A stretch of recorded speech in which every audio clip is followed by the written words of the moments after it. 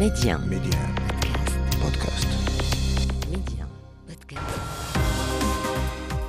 أهلا بك. وقتما تريد وأينما كنت نطلعك على آخر الأخبار. محتوى إخباري يومي سريع دقيق ومختلف، كل ما يهمك في العالم بنقرة منك.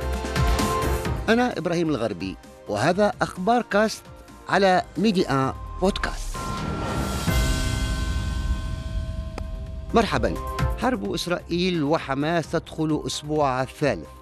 غارات إسرائيلية ليلية خلفت عشرات القتلى في قطاع غزة عقب إعلان إسرائيل تكثيف ضرباتها تمهيدا لعملية برية في القطاع المحاصر التي دخلته أمس أولى المساعدات الإنسانية. وفي الضفة الغربية المحتلة إسرائيل تعلن عن قتل نشطاء من حركتي حماس والجهاد الإسلامي في غارة جوية غير مسبوقة استهدفت مسجدا في مدينة جنين. على جبهة أخرى، قصف إسرائيلي يخرج مطاري دمشق وحلب من الخدمة، وإسرائيل تتهم حزب الله اللبناني بالسعي إلى التصعيد العسكري في المنطقة محذرة من جري لبنان إلى حرب. في هذا الخضم الولايات المتحدة تفعل نشر منظومات دفاعية جوية في كافة أنحاء الشرق الأوسط، وتعلن عن جاهزيتها وانتشارها العسكري في المنطقة، مشيرة إلى أن هذه التحركات تأتي ردا على التصعيد الأخير من قبل إيران وقواتها بالوكالة. في المغرب إطلاق حملة واسعة لحماية ساكنة مولاي إبراهيم بإقليم الحوز من انخفاض درجات الحرارة وسوء الأحوال الجوية التي شهدتها المنطقة مؤخرا. بشكل مكثف قصفت إسرائيل الليلة الماضية قطاع غزة عقب إعلانها تكثيف هذه الضربات تمهيدا لعملية برية، مما أسفر عن سقوط ما لا يقل عن 200 قتيل و400 جريح. وقال المتحدث باسم الجيش الإسرائيلي الليلة الماضية: اعتبارا من اليوم سنكثف الضربات، وبناء عليه طلبنا من سكان مدينة غزة أن يواصلوا انتقالهم إلى الجنوب لضمان سلامتهم. معنا مباشرة من غزة مراسلنا عادل الزعنون. مرحبا بك عادل، كيف هو الوضع إذن مع تكثيف الغارات الجوية وتجديد إسرائيل استعدادها لعملية برية ورغم الإنذار الإسرائيلي للسكان بمغادرة مدينة غزة في الشمال والتوجه جنوبا يطال القصف الإسرائيلي بانتظام مناطق جنوبية؟ يعني منذ منتصف الليل حتى صباح هذا اليوم سلسلة طويلة من الغارات الجوية استهدفت من بينها 30 منزل على ساكنيها، ومقهى كان يؤوي نحو 80 فردا غالبيتهم من الأطفال والنساء. هذه الغارات الجوية كانت مباشرة على المنازل، بينما فيها العديد من النازحين الذين لجأوا من شمال القطاع ومن مدينة غزة إلى هذه البيوت والمباني السكنية في خان يونس ورفح في جنوب القطاع، التي من المفترض أن تكون آمنة، على اعتبار أن الجيش الإسرائيلي يطلب من المواطنين النزوح من شمال القطاع ومن مدينة غزة باتجاه هذه المناطق. لكن في ساعات الليل وحتى الصباح دكت بعشرات الصواريخ والقنابل، والإعلام الحكومي الفلسطيني يقول إن إسرائيل ارتكبت عشرات المجازر الليلة الماضية باستهداف هؤلاء المواطنين والنازحين. هذا كله يأتي في وقت ينتظر الفلسطينيون مزيدا من المساعدات الإنسانية. وزارة الصحة تقول إن 20 شاحنة المحملة بالأدوية والمستهلكات الطبية التي دخلت إلى غزة بالأمس عبر معبر رفح الحدودي الذي أعيد فتحه لعدة ساعات فقط، هذه المساعدات لا تكفي سوى لأقل من يوم واحد، في حين المشافي 7 منها خرج عن الخدمة و4 لا زالت تعمل في كافة مناطق القطاع وتوشك على التوقف الكلي. مستشفى القدس التابع لجمعية الهلال وهو من المستشفيات الكبيرة تقريبا خرج عن الخدمة نتيجة لخوف الإدارة من استهدافه مجددا. مستشفى الشفاء أصيب بأضرار جسيمة في ساعات الفجر نتيجة للضربات الجوية في محيطه، كما أيضا مستشفى ناصر في خان يونس وهو أكبر مستشفيات جنوب القطاع أصيب بأضرار وإن كانت بسيطة نتيجة لغارتين استهدفتا منزلين في محيط المستشفى من عند البوابة الشرقية والغربية، بمعنى المبنيان ملاصقان تماما لهذا المستشفى، ما أحدث حالة من الإرباك لدى نحو 35 ألف من النازحين في داخل المستشفى، إضافة إلى الطواقم الطبية المنهكة والتي باتت تعمل تحت تهديد الضربات الجوية. شكرا عادل الزعنون، كنت معنا مباشرة من غزة. الجيش الإسرائيلي أعلن إذن عزمه تكثيف ضرباته المستمرة على قطاع غزة، وذلك بعد ساعات من دخول أولى المساعدات الإنسانية إلى القطاع المحاصر، ووصلت نحو 20 شاحنة عبر معبر رفح المصري الذي أعيد إغلاقه بعد ذلك، وهو عدد غير كاف وفق الأمم المتحدة التي طالبت بمرور 100 شاحنة يوميا على الأقل. وحض الرئيس الأمريكي جو بايدن جميع الأطراف على السماح بإيصال المساعدات وإبقاء معبر رفح مفتوحا.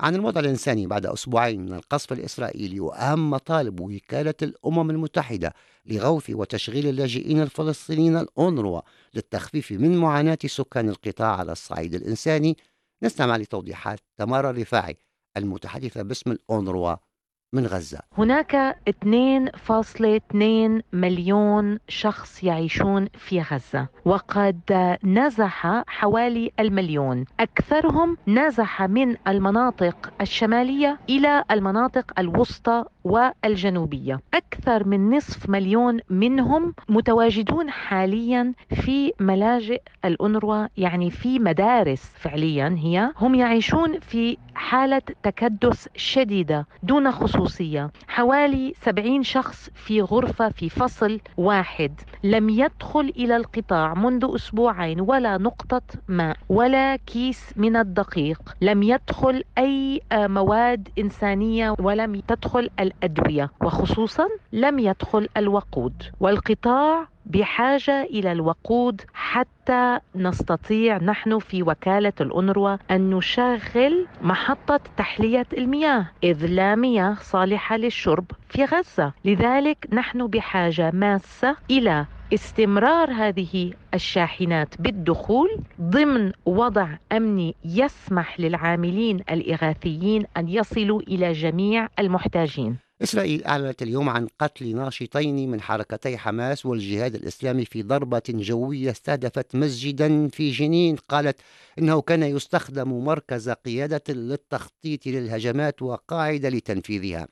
وأعلنت وزارة الصحة الفلسطينية مقتل شخصين في الضربة في جنين، كما أشارت إلى مقتل فلسطينيين آخرين خلال توغل قوات إسرائيلية في مخيم عسكر شرق نابلس وفي مواجهة مع الاحتلال في طوباس. ومنذ بدء الهجوم غير المسبوق الذي شنته حماس على إسرائيل في 7 أكتوبر قتل العشرات في الضفة الغربية على أيدي القوات الإسرائيلية أو المستوطنين، واعتقل المئات من بينهم نواب في المجلس التشريعي الفلسطيني ووزراء سابقين في حماس. معنا مباشرة من رام الله مراسلنا في فلسطين ماجد سعيد. أهلا بك ماجد.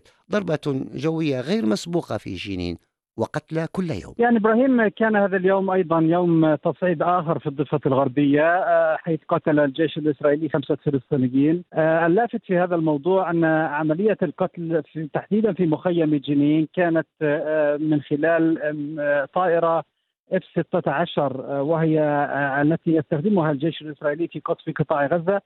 وهنا لم يستخدم هذا النوع من السلاح الجيش الإسرائيلي منذ الانتفاضة الثانية، أي منذ نحو 20 عاما لم يستخدم هذا السلاح هنا في الضفة الغربية. وبالتالي إدخال هذا السلاح في الضفة الغربية يعني أن الضفة مقبلة على تطور جديد وعمليات ربما تكون أوسع من ذلك. هذه العمليات أيضا كانت قد شملت تصعيدا في كل من منطقة نابلس في مخيم عسكر حيث قتل فلسطيني، وأيضا في قباطية القريبة من جنين قتل فلسطيني رابع. هناك كان فلسطيني خامس قد قتل في الضفة الغربية. إذن عملية التصعيد هذه تأتي في إطار حملة الاعتقالات، وبالتوازي معها في إطار حملة الاعتقالات التي يقوم بها الجيش الإسرائيلي في الضفة الغربية، حيث جرى اعتقال أكثر من 65 فلسطينيا كما تقول هيئة شؤون الأسرى ونادي الأسير. عملية الاعتقالات هذه وصلت أعدادها منذ 7 أكتوبر إلى أكثر من 1130 فلسطينيا. يبدو أن الجيش الإسرائيلي يتخوف من أولا أن يكون لهؤلاء دور في تصعيد الأمور في الضفة الغربية إذا ما كان هناك اجتياح بري في قطاع غزة. وأيضا هو قال بصريح العبارة أن كل من ينتمي إلى حركتي حماس والجهاد الإسلامي سيتم ملاحقتهم واعتقالهم في الضفة الغربية. إذا هذا هو الحال في الضفة الغربية، والتصعيد ما زال على أشده حتى هذه اللحظة، وهناك دعوات من قبل نشطاء فلسطينيين للخروج بمسيرات تنتهي في العادة بمواجهات مع الجيش الإسرائيلي. شكرا ماجد سعيد، كنت معنا مباشرة من رام الله. الجيش الإسرائيلي اتهم اليوم حزب الله اللبناني بالسعي إلى التصعيد العسكري في المنطقة الحدودية، محذرا من أن ذلك سيجر لبنان إلى حرب. جاء هذا بعد تجدد تبادل إطلاق الصواريخ، مما أسفر أمس عن مقتل 6 من عناصر حزب الله وإصابة 3 جنود إسرائيليين جراء إطلاق صاروخ مضاد للدبابات. وقصف إسرائيلي متزامن أخرج صباح اليوم مطاري دمشق وحلب عن الخدمة، أفاد بذلك الإعلام الرسمي السوري، فيما أعلنت وزارة النقل تحويل الرحلات الجوية من المطارين إلى مطار اللاذقية. وفي العراق تعرضت قاعدة عين الأسد في محافظة الأنبار التي تضم قوات أمريكية لهجوم بطائرة مسيرة دون تسجيل سقوط ضحايا أو أضرار. ويأتي الهجوم فيما هددت فصائل عراقية موالية لإيران باستهداف مصالح الولايات المتحدة في العراق على خلفية دعمها لإسرائيل في الحرب مع حماس. الولايات المتحدة أعلنت مساء أمس عن تعزيز جاهزيتها العسكرية في الشرق الأوسط وتفعيل نشر منظومات دفاع جوي في كافة أنحاء المنطقة، وأيضا وضع قوات أمريكية إضافية على أهبة الاستعداد للانتشار. وقال وزير الدفاع لويد أوستن في بيان له أن هذه التدابير تأتي ردا على التصعيد الأخير من قبل إيران، ومن وصفها بقواتها بالوكالة في كافة أنحاء الشرق الأوسط، وستعزز حماية القوات الأمريكية في المنطقة وتساهم في الدفاع عن إسرائيل.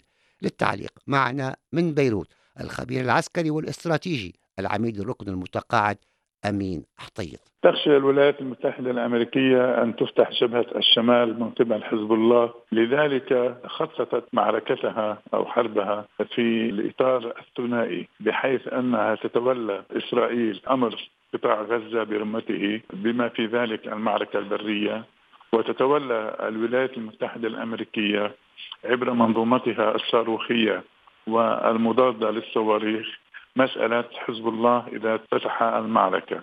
لذلك عززت قدراتها النارية بحيث تستطيع أن توجه قنابلها لمراكز حزب الله، وأيضا عززت قدراتها العسكرية بمنظومة من الدفاع الصاروخي، خاصة وأن أمريكا تعرف أن حزب الله يملك طاقة من الصواريخ الدقيقة والصواريخ الموجهة بما يمكنه من تغطية كافة الأراضي والأهداف في فلسطين المحتلة.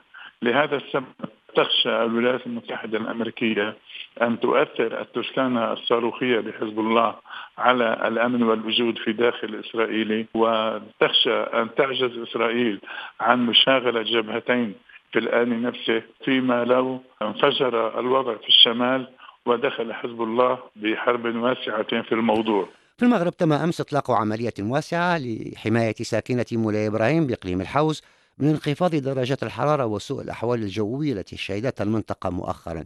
وتشمل العملية التي تشرف عليها السلطات المحلية ومؤسسة محمد الخامس للتضامن، وعلى نحو متزامن كافة الجماعات التي تضررت بشكل كبير من زلزال 8 سبتمبر على مستوى الإقليم.